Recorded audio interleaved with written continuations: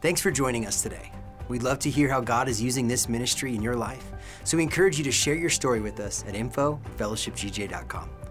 Also, if God is using this ministry to impact you, we want to encourage you to partner with us financially. You can do that by clicking on the giving link located in the description below this video, online at fellowshipgj.com, or if you're a member here at Fellowship Church, you can give through our Church Center app. This will help us to continue to bring the message of Christ to our community and beyond. Again, thank you for joining us and enjoy today's message.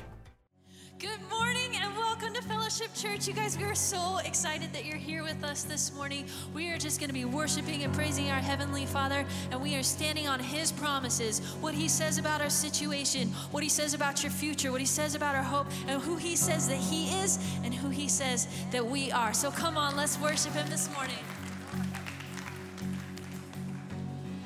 Who am I that the highest King would welcome me?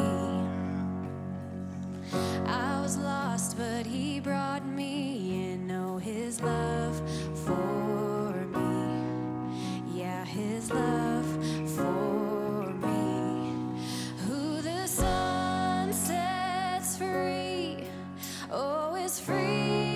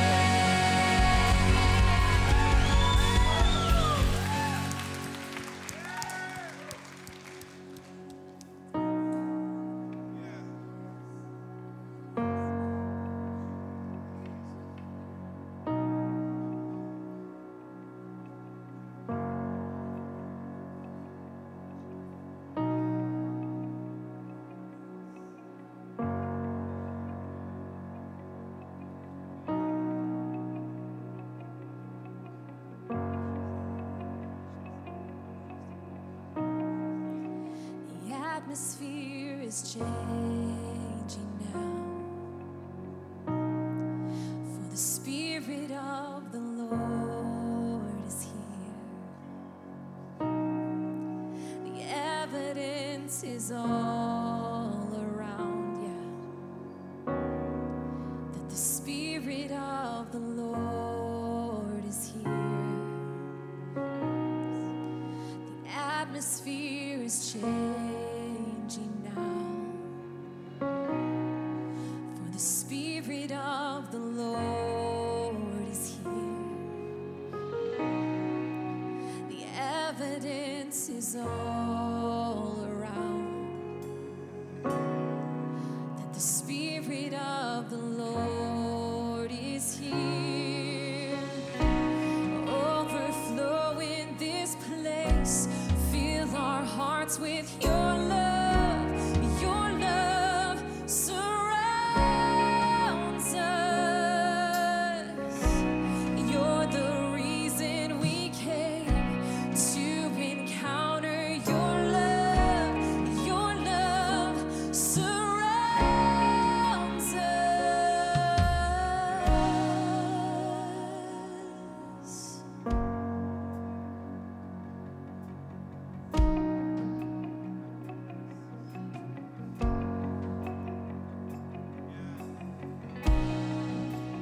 The atmosphere is changing now. Come on.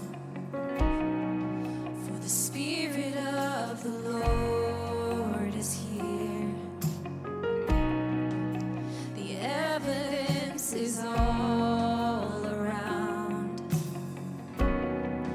that the Spirit of the Lord is here. Overflow in this place. Fill our hearts with your love. Your love surrounds us. You're the reason we came to encounter your love. Your love surrounds us. Overflow in this place. Fill our hearts with your love. 'Cause your love surrounds us. You're the reason we came to encounter your love. Your love surrounds us.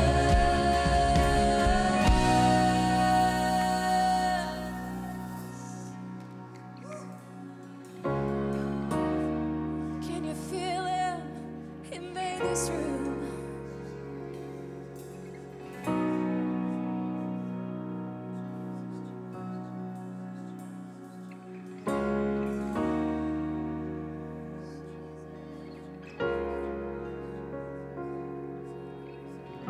Spirit of God, fall fresh on us.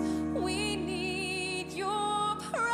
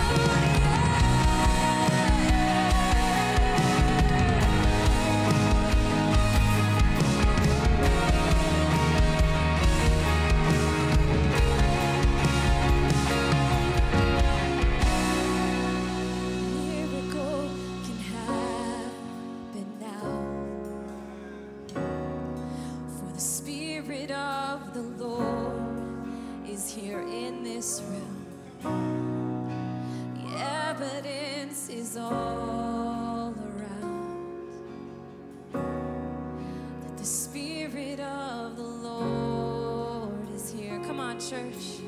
A miracle can happen now. For the Spirit of the Lord is here. The evidence is all around that the Spirit of the Lord is here.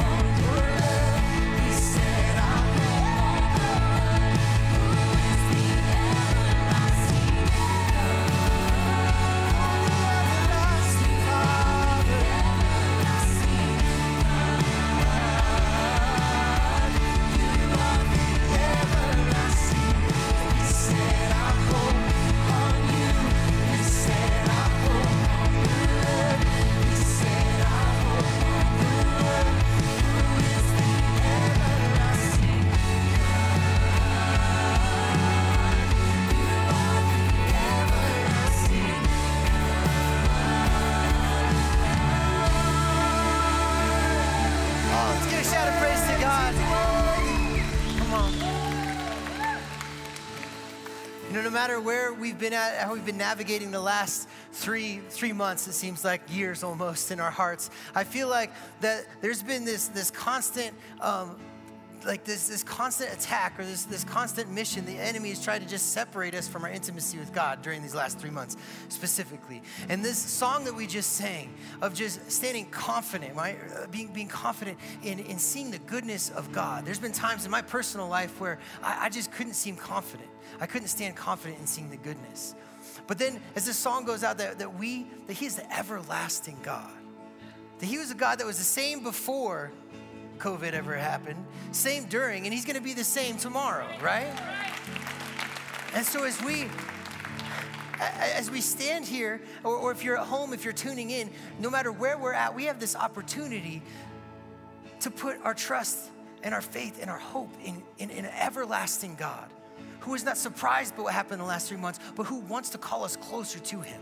And we have this opportunity there right now. So if you feel like you want to be closer to an everlasting God that loves you, that wants to be close to you, that wants to show you more than you ever saw before, today is that opportunity. If you want to be closer to him, whether you're at home right now or you're in this place with us right now, go ahead and lift your hands with me and pray with me. God, we're here. And Jesus, first of all, we just thank you for your sacrifice, for what you've done for us. You died for us. And God, I just pray right now, we just want to come back into alignment with you. And so we're sorry for the bad things we've done, but God, we're here and we want to be closer to you. Our hands are lifted up to be even that much closer to you. So God, I pray that your goodness can fall on us. Your love can fall on us. Your hope can fall on us, all of your fruits, Jesus, and that as we are standing in the presence, as we are drawing near to you, the everlasting God, I pray that we can feel and see new things today because we're putting that trust in you, we're putting that faith in you, we're putting our hope on you, God. We love you and we thank you. In your heavenly name, amen. All right, give another praise to God. Come on, so good. As I invite you that are here with us in person to go to your seats right now, I want to speak to you guys online as well. If this is your first time tuning online with us, thank you so much for choosing us this Sunday. We want to hear your story. We'd love to be able to connect with you in any way. So if you just type first time in the comments right now, we have people, volunteers and staff that are online that want to be able to connect with you, or just click the first time link in the description of the video that you're watching right now.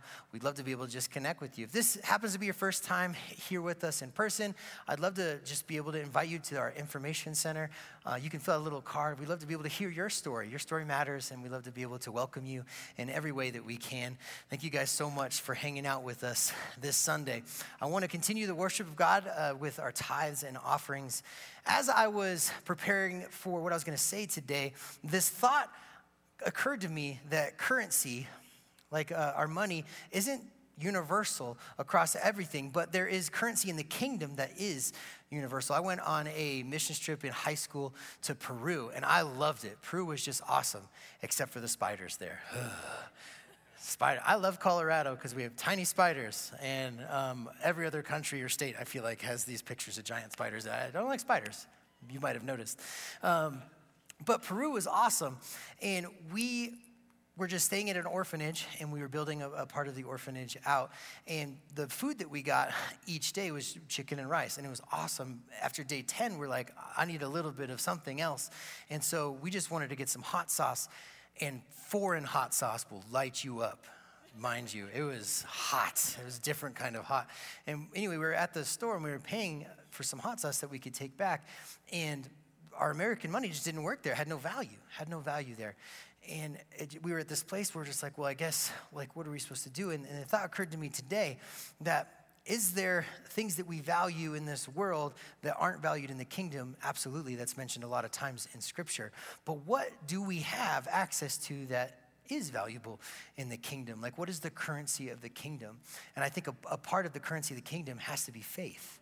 Faith is a currency of the kingdom. And I think that there's a lot of different things that we can put our faith and trust in. When we're trusting God with something, we're giving it to, like we said, an everlasting God that can then do something way more powerful and multiply it way much better than I can personally. And so if I give something over to him in faith, that's giving him access to be able to do something special with it. So I think one of the first things we obviously can trust him with is our heart and eternal salvation. If we're just asking God to be our Lord and Savior, that's first and foremost. And then there's the people around us that we can trust him with. As a father, it's hard for me to want to relinquish any control of my kids. I want to have all the control. I want to keep them safe in this thing. But if I relinquish control, I give them to God, he can protect them way better than I can. He's going to love them better than I ever could. And it's the same thing with our finances as well. If we can trust God with our money, then he's going to be able to do way more with it than we ever could by ourselves. And so that's my encouragement to you today. Now, right here in the worship center, we're not going to be passing around buckets or anything like that, but we do have a lot of different ways to give. There's offering boxes that are going to be located in the lobby for you. And for those of you tuning in online with us, these are the options that are also available to the people here in our worship center. You can always give by mail in a check, mail in anything. You can go on the Church Center app, and through your Church Center profile. That's the easiest way to give. That's the way my wife and I give. It's really easy through the app to be able to just add a credit card or just a bank account and just do that. It's really easy. The easiest thing for me is always what I generally try and do. You can give online through fellowshipgj.com, as well as you can text give at 970-281-4041. You can text any amount to that number, and you go through the process once, and then after that, you can just text in that. So right now, what I want to do is I want to pray over our tithes and offerings in a way that I want to just be able to let God see that currency of the kingdom of our faith. And the Bible also talks about being a joyful giver in that of just like, God, we trust you, we love you. It's a way that we can love him back as well. So if you are in need of a financial breakthrough, if there's a financial stress in your life, or if you just want an extra little blessing, go ahead and pray with me. Jesus, we love you. God, we thank you. I just pray that you can bless every single gift that's coming in right now. And you can bless our tithes, Jesus. And it's not just so that we can have more, God, but it's so that we can love you more and trust you with what we have. And so, Father, I pray that you can unleash a blessing on anybody that is going through any sort of financial stress or terrible situation right now, as well as anyone that is just trusting you for the first time. God, I pray that they can feel your presence in a way that only you can bring it. And God, I just pray that you bless every single gift and offering today in your heavenly name. Amen.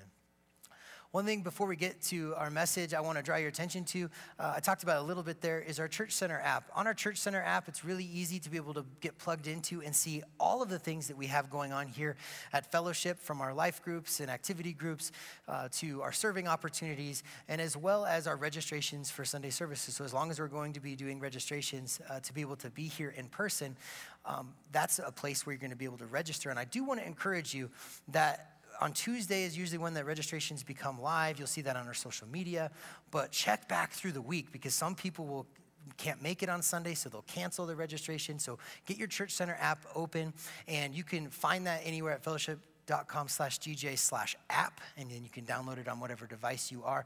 But if you do that, you might be able to see openings throughout the week. I think I saw openings yesterday and Friday for services today, so keep up to date on that. Well, we have an amazing message from Pastor Dan, so enjoy the rest of today's service.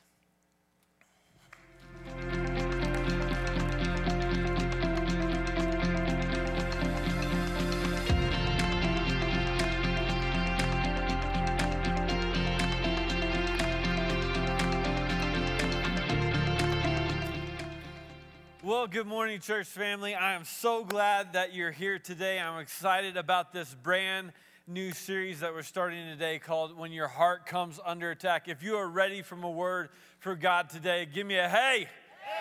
Hey, yeah, I need you to speak to me today. There are hundreds, there's even thousands that view these services throughout the week that wish they could be in this room. So I need you to be loud for like 10 people today. So like you can be obnoxious, you can join in with me, talk back to me online, join into the chat.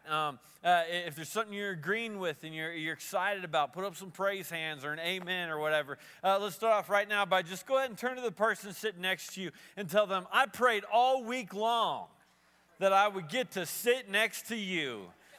Tell them that.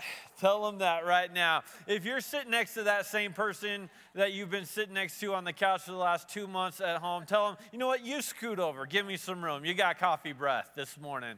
I'm excited about today because we're talking about when your heart comes under attack. This is what I know. Every one of us go through different attacks in our life where we feel like our heart is coming under attack. And in this series, we're going to tackle grief. We're going to tackle doubt. We're going to tackle despair. We're going to tackle these different things. We're going to tackle fear today.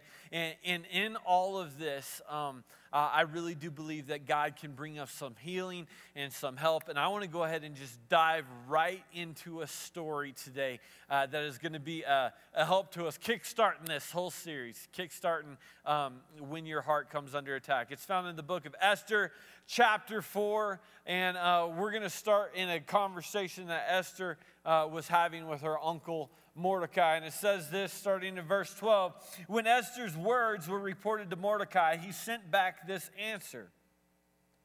Don't think that because you're in the king's house, you alone of all the Jews will escape. For if you remain silent at this time, relief and deliverance for the Jews will arise from another place, but you and your father's family will perish.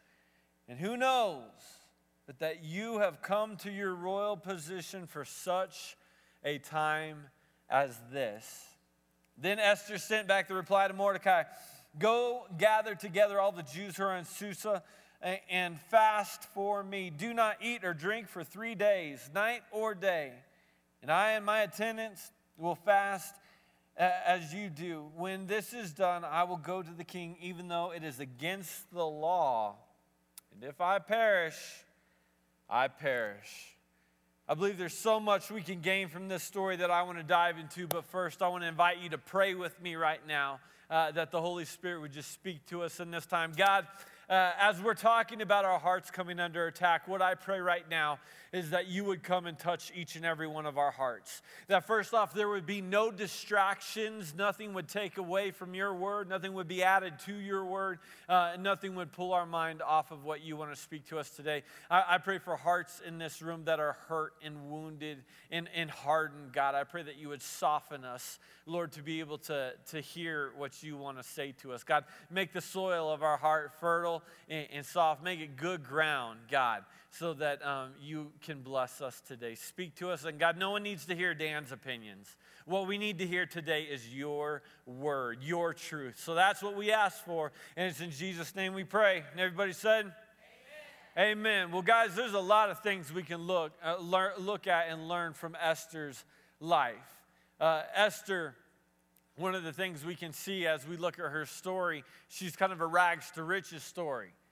Right? She started off at the trailer park and ended up in the country club, right? She started off with the projects and ended up in the palace. And what her story teaches us is that your ending is not determined by your beginning, right?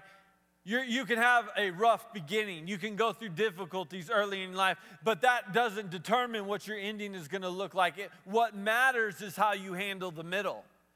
And we see in looking at her life that she went from difficulty. She went from poverty to being wealthy, to being in the palace. She went from bad to good. And we see that how you handle the middle is so vastly important. I know that there are many of you even listening right now that will go, but wait, I'm in the middle. And I've made a lot of mistakes. I've failed so many times. I know that I haven't done everything right here in the middle. Well, the good news is your God is a God of restoration, and he can turn anything around at any time. And what you think you may have had stolen from you, or you've lost, or you've forfeited, God can get it back. And the good news is when God brings things back to his children, when you ask him for restoration, you ask him for help, he doesn't just give you back what you lost. When God returns something to you, he gives it back and he gives you back more. Like, where do you get that? We look at Job's life and we see with Job lost his family, he lost his wife, he lost his health, he lost his livestock, he lost his livelihood, he lost all this. And God didn't just give it back to him when it came time to restore things. He gave him twice as much coming back.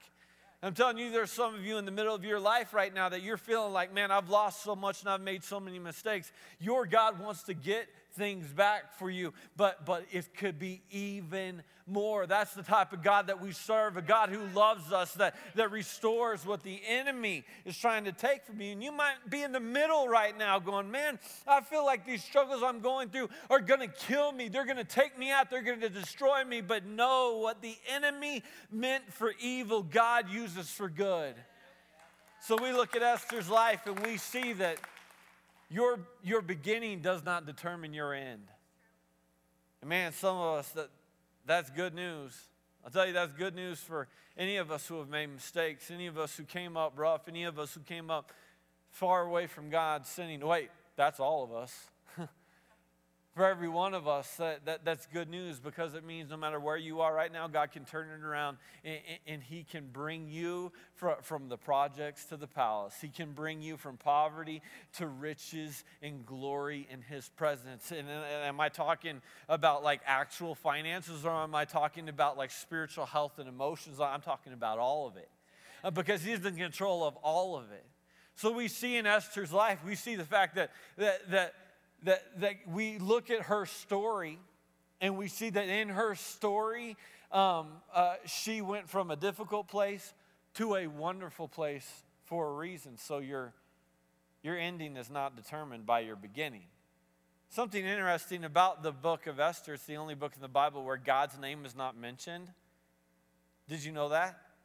Every other book of the Bible, the name of God is mentioned, but in the book of Esther, it is not mentioned, but God is the one in control of the entire story and the entire narrative of what takes place in Esther. And what many of us can learn from the book of Esther is the fact that maybe you look at your past and you don't see right now that maybe you were thinking, I was far away from God in the past and I didn't know God at that point. And even though His name doesn't look like it was on the story of your past, He has been in control and He has been writing the narrative to get you to where you are right now. And though His name might not be on your degree, you wouldn't have the degree if it wasn't for His favor on your life. And even though He wasn't there, you didn't see His name on the bill at the doctor's office, He was the one that got you through the accident and survived. That even though you couldn't have seen Him in the past, you can look back now and recognize, just like Esther does when we do in this story, we recognize, wait, it was God that got us through all along. And I'm so thankful for that. We learned that. But today, church, today what I want to talk about, we learned something from Esther that is so pertinent to this entire series. What every one of us need to know when your heart comes under attack is from Esther. We learn how to survive. We learn how to survive what? We learn how to survive a heart attack. Because Esther experienced a heart attack. Hey, wait a minute. What are you talking about? The Bible doesn't talk about her having a heart attack. I'm not talking about a physical heart attack. Esther's heart came under attack emotionally. Esther went through an attack emotionally, and she survived that attack emotionally. And do you know that every one of us go through different attacks on our heart? Every one of us. That the heart is your heart. Look, we've got to understand what it is first. What are we talking about when we're talking about your heart? Your heart is your mind, your will, your emotions, your affections, your intentions, okay? It's the word heart and the word soul are used in tandem in Scripture, that they're interchangeable. So we're talking about your soul, we're talking about your mind, your will, your emotions, your affections, right? These different areas of your life that are so vitally important, that can come under attack. And that is the battleground for the believer. Because the enemy wants your heart. Because from your heart is your will. It's your willpower. So the enemy wants to try to get your heart from you, because if he can get your heart, he can steal the will from you to be able to want to get out of bed in the morning. The enemy wants your heart because it's where you come with your decisions, your decision-making process. If he can get a hold of your heart, then now he can cause you to start making decisions not based off of what God would want for you and how God would lead you in your day, but now you're starting to make decisions because your heart is hurting and you're allowing the enemy to affect your heart, where now you're starting to make decisions based off of your feelings for that day, or if you're discouraged, or what the world would want. See, we have an enemy. We fight against the enemy, we fight against the world, and we fight against our flesh. And you can make decisions out of the Word of God and His leadings for your life, or you can make decisions based off what would the enemy want from me? What does my flesh feel like today? Or what is culturally acceptable in the world? It's like, so the enemy's going, I'm after your heart. That is the battleground for every believer. Every follower of Christ has to understand this, that the enemy is attacking you and he's attacking your heart. And man, I think we get it so confused so many times, because a lot of times we look at the attacks that take place in our life, and where we're being attacked is not actually where we think we are being attacked. What are you trying to say? Well, let's look back at Job. Okay? The devil attacked Job. He attacked his marriage. He attacked his kids. He attacked his finances. He attacked his job. He attacked his livelihood. He attacked his friendships. And he attacked his health. But the devil didn't want any of that stuff. The devil was very clear that what he wanted was Job's heart. That Job's heart was after the Heavenly Father. That Job wanted a relationship with God. Job trusted God. So we see that all of the things that the devil was attacking was for the purpose of trying to get his heart.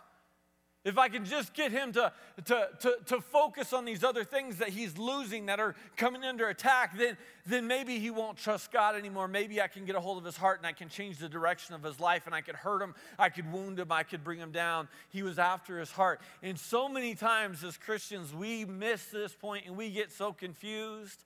Man, if you've been in church for a while, you have been around one of those people that I'm just going to say it the way I see it, the weird Christian, right? The one that sees the devil in everything. Like, oh, the devil's just trying to get my car. I went out there and I tried to start the car and the car wouldn't start. It took 3 times. The devil's in my car. So I'm out there going, I cast the devil out of my car in Jesus' name. Like, you ever met one of those people? Devil's in my office right now. My boss is bringing the devil into the office. The devil is in that coffee pot right now because it's just not making coffee right. It's like, man, stop being so weird, all right? Because the devil is like, do you really think that the devil wants your 1989 Corolla? You think he's trying to get your car? Like the devil's rolling down the street like, I'm pimping now. I'm doing really well now because I got her car. Are you kidding me? The devil doesn't want your car. The devil, let's take it deeper than that. The devil's not after your marriage. The devil's not after your kids. The devil's not after your job and your livelihood. He attacks those things. Why? Because he's after your heart.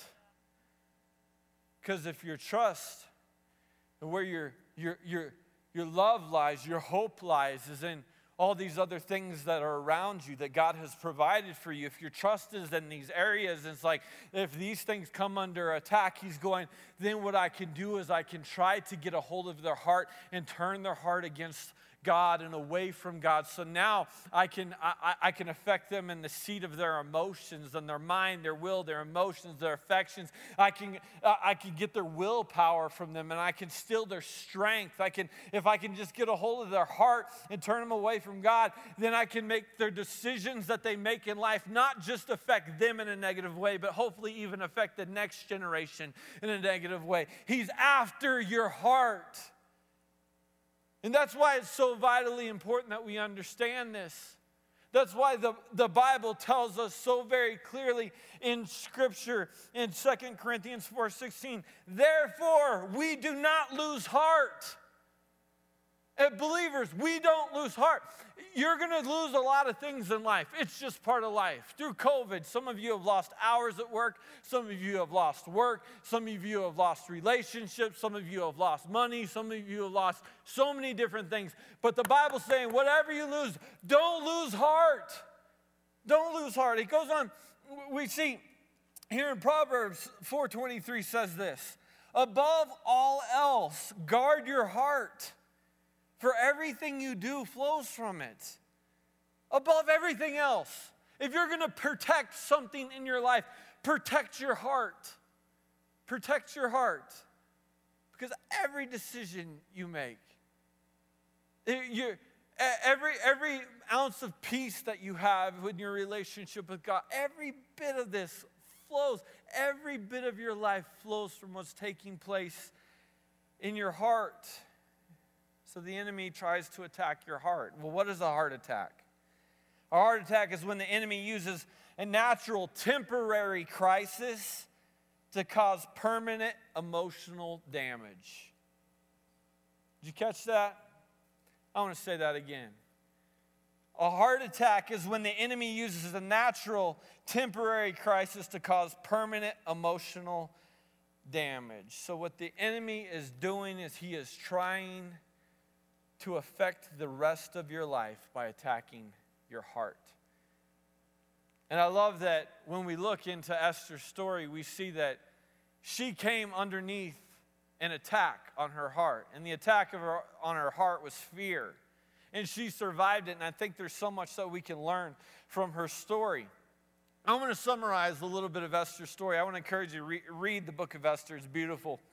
But just a really quick overview of Esther is through a series of events, a young lady by the name of Esther ends up becoming the queen to King Xerxes. That she was chosen because of her beauty.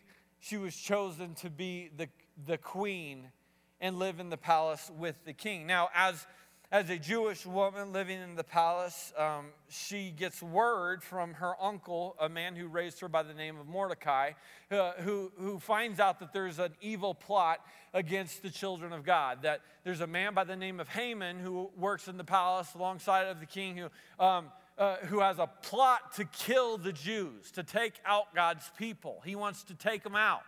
So he's plotting, he's twisting things around to try to get King Xerxes to be able to get in line with this in order to be able to kill all these people. That would ultimately mean that Esther would be killed along with her family as well. So there's this plot taking place. Mordecai sends word to her going, Esther, you have got to understand that we are coming under attack. You have to go before the king and you have to tell Xerxes what's taking place or we're all going to die. And immediately, she suffered a heart attack. And the heart attack that she suffered was fear. Because she knew some things that maybe you don't know about this story yet, is that she knew some things from the past. The track record with Xerxes is that he was really a rough king. He was a tough guy, and the queen before her, Vashti, disobeyed him. So therefore, she was banished away. And he had rules like, if you can't come into my courts, you can't come into my inner chamber without permission. If I don't extend my golden scepter to you, that you are punished with death. People were killed for coming and approaching the king without permission. So Mordecai is saying, I want you to go to the king, even though you don't have permission, and tell him about this plan. And she's going, I'm going to die. Like, you don't even understand what you're asking me. Like, basically, uncle, you're telling me go, just give up my life right now. So, like, are you kidding me? And there had to have been a struggle that she was dealing with because she's thinking, like, she went from poverty, like, all my life. I've been grinding all my life, right? Like, grinding. She went from poverty to all of a sudden now she's living in style.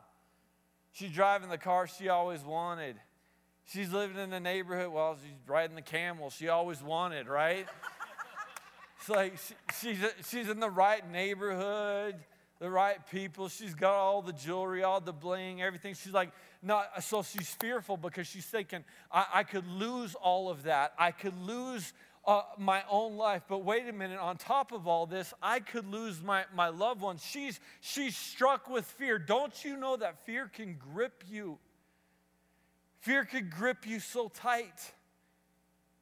You could get to a point where you are being attacked with fear to the place to where it can be all-consuming. It can be the only thing that you think about, that you have a smile on your face because it's Sunday morning and we come into church, so we put a smile on our face, and you're putting up your praise hands on your emoji right now. But underneath all of that we put out on the outside, on the exterior, on the interior, there can be a fear that can grip you to where all you are thinking about is what could possibly happen.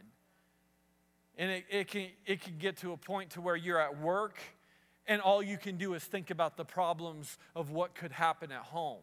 And then you're at home and all you can do is think about the problems of what could happen at work. And then you're laying in bed and it's time for you to sleep and your mind then starts turning. It's like you finally get a point where you can be quiet. And now my mind is turning about this and that and all of these different things that can happen. Don't you know that fear can grab you so tightly and squeeze you so tightly you think you're going to die? She was having a heart attack. And she was having this heart attack because she recognized that, wait, I've seen this before. I've seen what happened to someone else. Because she knew that Vashti was banished from the presence of the king, that she was publicly humiliated and cast out. She was punished. This could go so wrong. I know what's happened to other people. Therefore, she wasn't afraid based off of her own experience. She was afraid based off of what has happened to other people. And I think for a lot of us, that's exactly what happens in our own lives, is you have no reason to be fearful, but you know what happened to someone else. And, oh, that other person spoke up for Jesus and he lost his job for it. Yeah, and that other person, he tried to do life a certain way and their marriage fell apart. And it's like that other person, and we can start to become fearful because of what happened to other people. And it's not even anything that's happening to us. It's just what happened to someone else. And man, that's what I'm telling you. There are so many of you, and I hope you hear this with the right heart. So many of you, you need to stop watching the news. And I'm not picking on one station over the other. I don't care. It's all too much information. It's all too much information about what happened to someone else. And what will happen is we'll watch and we'll go, well, if this pandemic has moved here and this is happening in the economy there and over in this state they're doing this and over in this city they're doing that, and it could become so much, since it happened there, it could happen to me. But do you know that Jesus said, don't worry about tomorrow, for tomorrow has enough problems of its own. Just we'll worry about itself. Today has enough problems of its own. That's not even talking about other people. That's talking about you. You shouldn't worry about anything else in your own life that extends beyond today.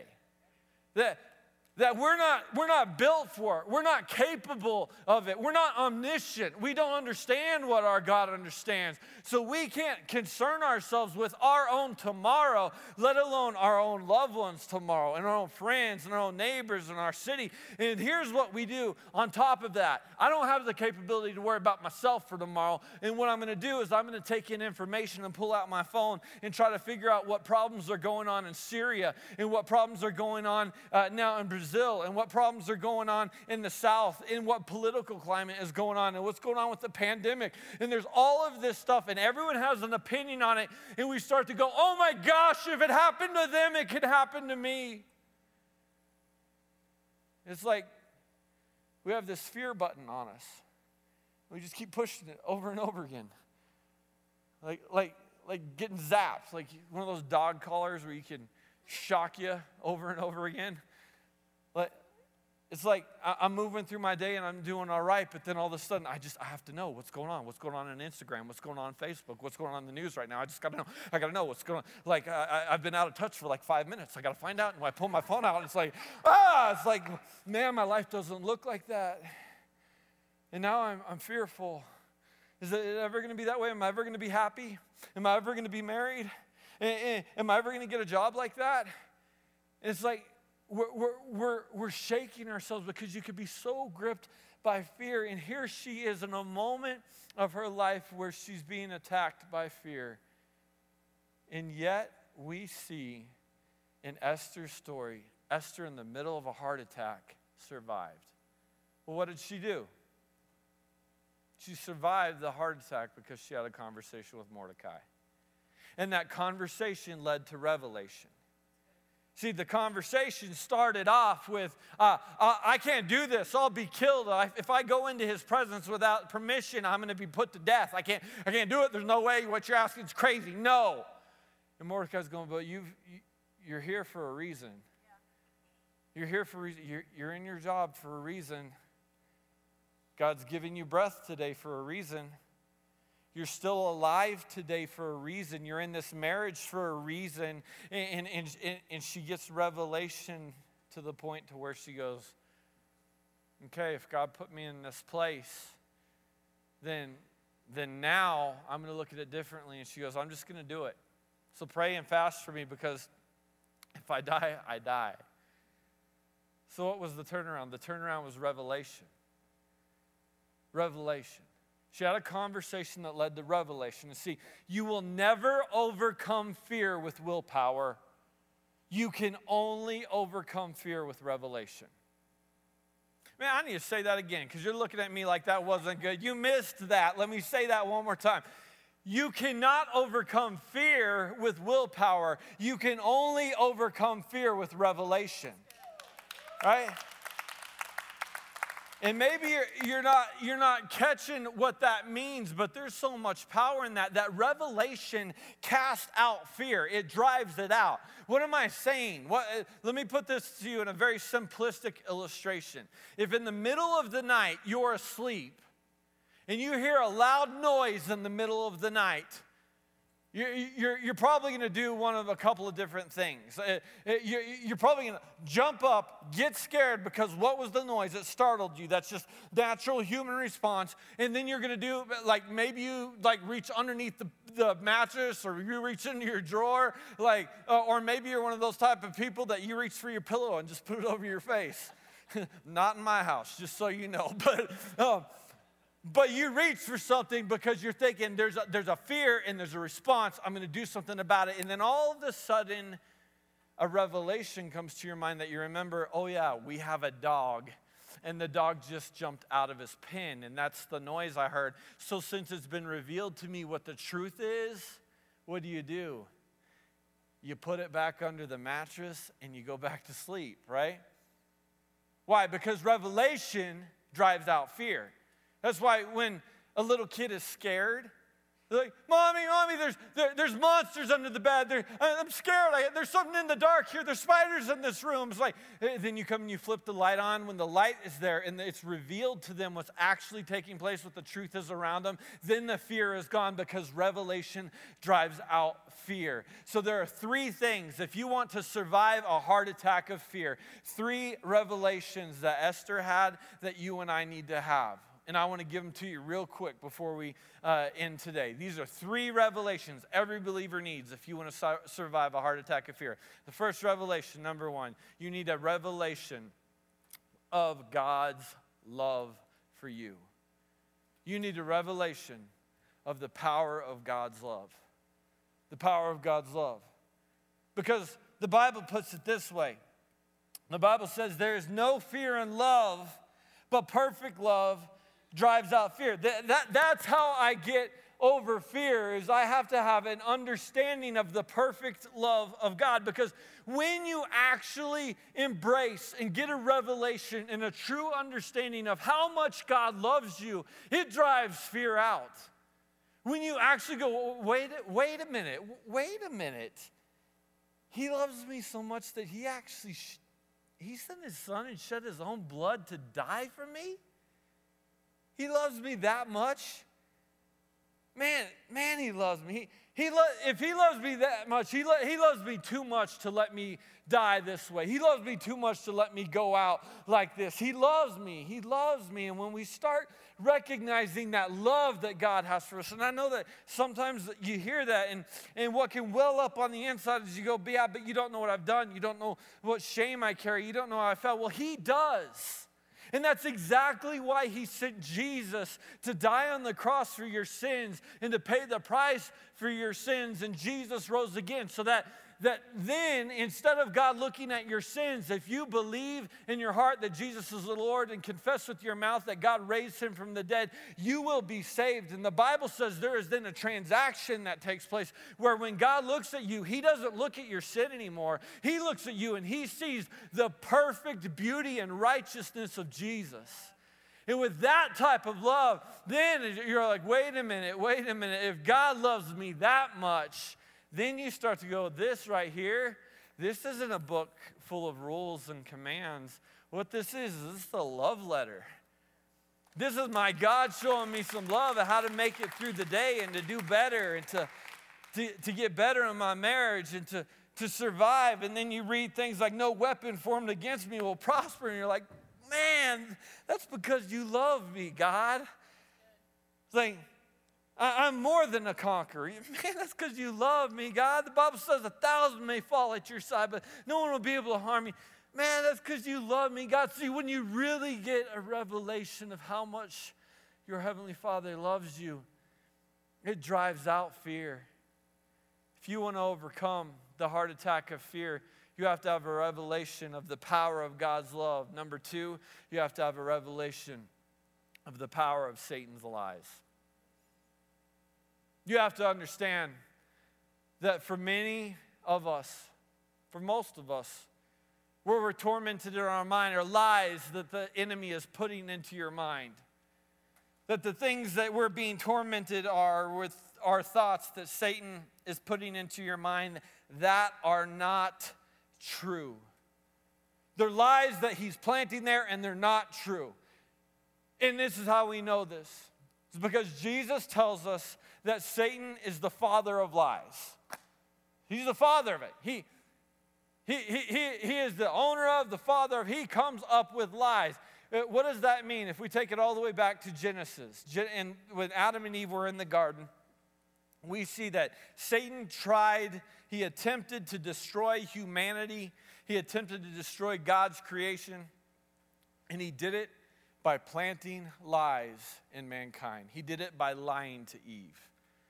And so many of us, we miss out on God's best for our life because we're listening to the lie of the enemy. What is the lie of the enemy? The enemy will lie to you about 2 different things. He will lie to you first off about what could happen to you or will happen to you. Or if something has happened to you, he will lie to you about what that means. So he would lie to you and tell you, oh, you're going to get laid off. Your marriage is going to fall apart. You're going to relapse and go back onto that drug or alcohol. You're not going to be able to make it. He will lie to you about what could happen. That's the first thing the enemy will do. Or if something did happen, let's say you did get laid off, he'll lie to you about what that means. And he'll start telling you things like, you're never going to get a good enough job to be able to pay the bills, and you're going to have to sell this house, and you're probably going to lose some things along the way, and your credit's going to fall apart, and then you're going to end up living in a car somewhere, and your kids are going to be on the street. And it's like he will lie to you about these things, or you'll get in a fight with your spouse, and he'll lie to you about what that means, and he'll start telling you, look, this is the beginning of the end. You thought you loved each other, but that was all false. And he tells you these lies, so he will lie to you, and he will say something bad is going to happen, or he'll say, look, I'm going to twist what did happen and tell you something even worse is going to happen. That is the lie of the enemy. He comes to steal, kill, and destroy, and he is trying to attack your heart, and he is trying to lie to you. But if Jesus says that Satan is a liar, he's the father of lies. Liar, liar, pants on fire, right?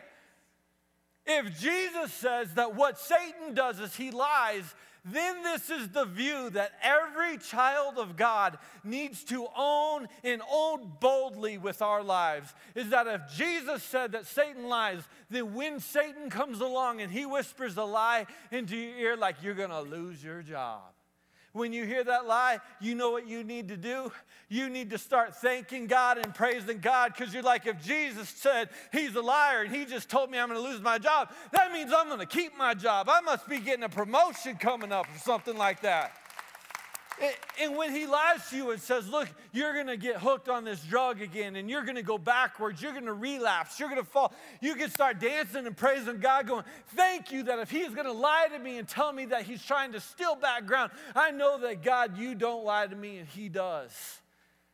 We need to change it and recognize that when the enemy speaks to us, it's false. So we can thank God, because whatever good is coming on the opposite side of that lie is what we need to hold on to, because it's what's in line with God's word. So that brings us to the third and final thing. If you want to be able to overcome a heart attack of fear, you need a revelation of the power of God's love, the power of Satan's lies, and then number 3, the power of your tongue. The power of your tongue, the power of the words that come out of your mouth. What if I told you that Proverbs 18:21 says, the tongue has the power of life and death? That your words have the power of life, or they have the power of death. And what you speak over your life is vitally important.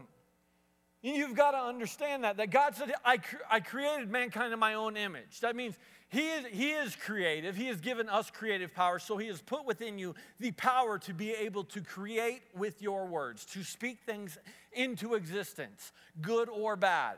So it is vitally important that we recognize this, because do you know that the enemy does not have the ability to verbally speak to you? He wants to destroy you. He wants to lie over your life. He wants to lie to your family, and he can't speak it, so he will try to put thoughts into your mind, and he will try to convince you to become his advocate, to speak those lies over yourself and over your family. And some of us, we are destroying ourselves because we are using our mouths to be the advocate for the enemy. And do you recognize that you could speak one of 2 different languages? You could speak the language of faith, or you could speak the language of fear. And that when we understand that God's love for us is so great, we could speak in agreement with what we believe about what he says about us, and that can become true in our everyday life. Or instead, if we listen to the lies of the enemy and we speak those, that can become true in our life. It's as simple as understanding this about positivity and negativity. How you look at things and how you speak about things will bring things into existence in your life, okay? If you get up in the morning and you think, oh, it's going to be a horrible day, and you start off negative, like it's going to just be a gloomy, awful day, just another Monday. It's just going to be one of the days, right? What you will do is you will start looking for what psychologists call confirmation bias. That you will look for things to confirm your biased opinion about what you just said. So you'll say, since I'm looking for this to be a negative day, then when you drive into the street and a car pulls in front of you and cuts you off, you'll be like, look, there's the evidence right now. It's going to be a terrible day. I just got cut off on the way to work, you jerk. Then you get to the office and you spill your coffee on yourself. I'm like, I told you it's going to just be awful. And what happens is you have a terrible day because you got up and you spoke it over yourself and you started looking for the evidence for that to be the truth. But the opposite, believers, understand this. This is the good news. The opposite is also true, that confirmation bias, that the power of life is in the tongue, that you can get up in the morning and you can say, this is the day that the Lord has made. I will rejoice and be glad in it. God can use me today. That the weeping may endure for a moment. Joy comes in the morning, right? We can get to a point where we wake up and we go, it's going to be a beautiful day today. I love this day. I love that God has given me breath today. I love that he gave me a job today. And then you get in your car and you drive and that guy cuts you off in traffic and you're like, God, he must be in a hurry. I pray you give him peace today. Because now I'm looking for the confirmation bias that this is a good day, that God's going to use me today. So God just put me in a situation now where I can pray for someone who's stressed out right now on the way to work. And then you get to work and you spill coffee on yourself. And you're like, this is an opportunity for my coworkers to laugh for a little bit and have a little bit of enjoyment. When we can bring some levity into this place right now. And then when people are talking about politics and economy and all that, you can be like, no. This is a good day, and God still has given us our jobs, and he still has blessed us. Will you use your mouth for good, or will you use it for bad? And I think that's the question every one of us need to ask is, what language have you been speaking? Have you been speaking the language of fear? Being the advocate for the enemy? Speaking the devil's lies? Or have you been using your language to speak faith? Taking the words of God, taking his truth and speaking it over your life. I want to invite every person to stand to your feet, even at home right now, because we're about to sing a song together to end this service. But before we sing this song is called No Longer Slaves. We're saying, I'm no longer a slave to fear, I'm a child of God. See, I'm using my mouth right now, the power of my words. I'm gonna make a declaration and confess that I believe I'm no longer a slave to fear, I'm a child of God. So now my confirmation bias changes, and I start looking for ways that God is giving me strength over fear, and how I'm free, I'm not a slave, I'm owned and loved by God who gives me freedom. And when we start looking at that, it's like it changes everything. But before we do that, I think there's a lot of us right now that need to repent. Repent. What's repent? I need to change my mind. I need to turn around. I need to change the way I'm doing things, because there's some of us, we would admit right now that we've been using our mouth to do the enemy's work. And in fact, I want to ask everyone to bow your heads and close your eyes. And just out of humility and asking God for help, I want to just ask you, if that's you, if you've been using your mouth to do the enemy's work and speaking negativity, put your hands up right now so we can just pray and ask God to forgive us. And God, you see our hands, and with honesty, we stand before you right now. We ask you to forgive us for speaking negatively, for lining up our mouth with the lies of the enemy. Where we know that, God, you love us and you have plans for us, plans for good and not to harm us, to give us a hope and a future. We have been using our words so negatively to tear ourselves down and to hurt ourselves. And we have been giving up the ground of our hearts to the enemy. So God, please forgive us for that. Please forgive us. Forgive us for using our mouths wrong. And then God, now that we've asked you to forgive us, we pray that you would give us ground back. I pray that you would restore our hearts, that you would restore our strength, restore our joy. Give it back to us. Not just what we lost, but give us even more, we ask, God. And as we sing this song here in just a moment, we are declaring that we are your children and we are free in you, and we no longer are slaves to fear. We love you, God. In Jesus' name. You unravel me with a melody.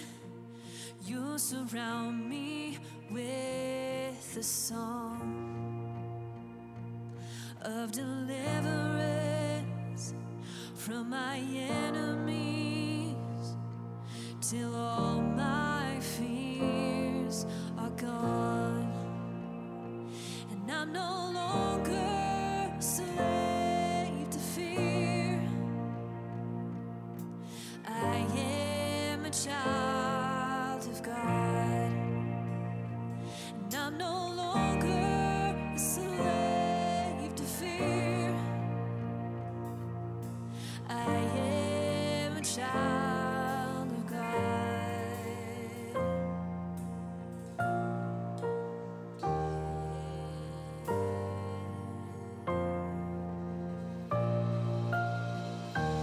From my mother's womb, you have chosen me.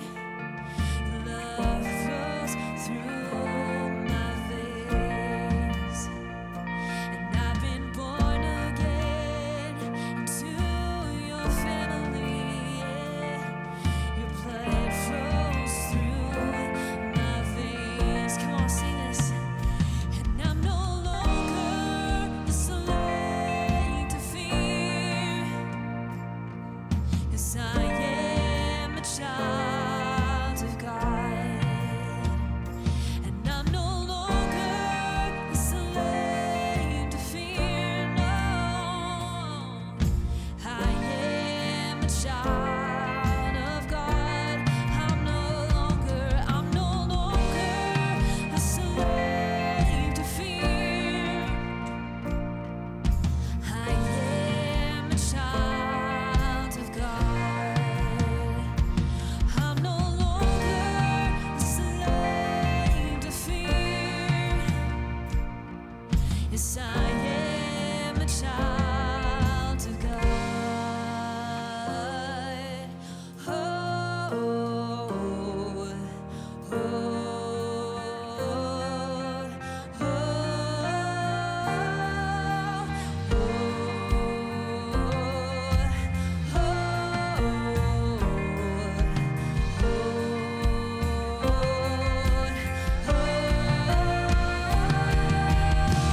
You split the sea so I could walk right through.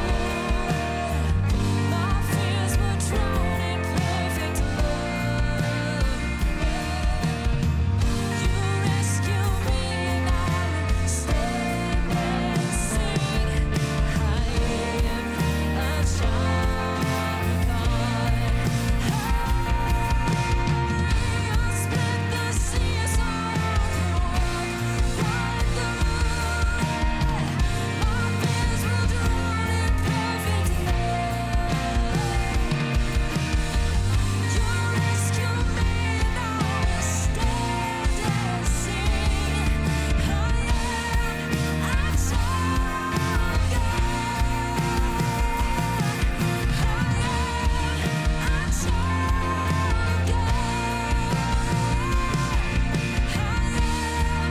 a child of God. If you're thankful that your Heavenly Father has freed you from fear, let's give him a shout of praise. We praise you, God. We praise you. We praise you. Well, guys, we're going to be continuing this service in this series next week on when your heart comes under attack, because what we're talking about next week is something I believe is so important to every one of us, because we're going to be talking about overcoming grief and disappointment. Because every one of us have experienced loss. Every one of us have experienced going through losing something, having something stolen from you. And you know, there's even this principle we talked about today. It's found in Exodus chapter 22, that when the thief steals something, the repayment, the recompense from that is double. And there's a lot of us that are going through life where you're letting the enemy just steal things from you, and you're not going back and saying, as a child of God, you don't just owe me it back, you owe me double. So this next week is a message that I believe is for every person who's gone through any hurt at all. You've lost a loved one, you've lost a job, you've been betrayed, you've lost something along the way. That's for all of us. And what I want to talk about is how do you keep that disappointment from becoming despair? And I believe it's going to speak to you. So I want to encourage you, don't miss next week. And this is for all of your loved ones, all of your friends, all your coworkers. Everyone needs to hear this message. I believe it's going to be encouraging. So I'm telling you, sneak them in here, right? Like get them in here, like, of course, following all CDC guidelines. But sneak them in here. Do a watch party if you can't make it next week or whatever. But don't miss this next service, because God wants to bring you out of despair and bring you back into a place of restoration. Church family, I love you, but more importantly, know this: your Heavenly Father loves you. We'll see you next Sunday. Thanks for listening to this week's message at Fellowship Church. If you have not made Jesus Christ your Lord and Savior, I want to give you the opportunity to do that right now. The Bible says in the book of Romans, if you declare with your mouth Jesus is Lord and believe in your heart that God raised him from the dead, you will be saved. You can do that right now. I just want to encourage you to pray this prayer with me.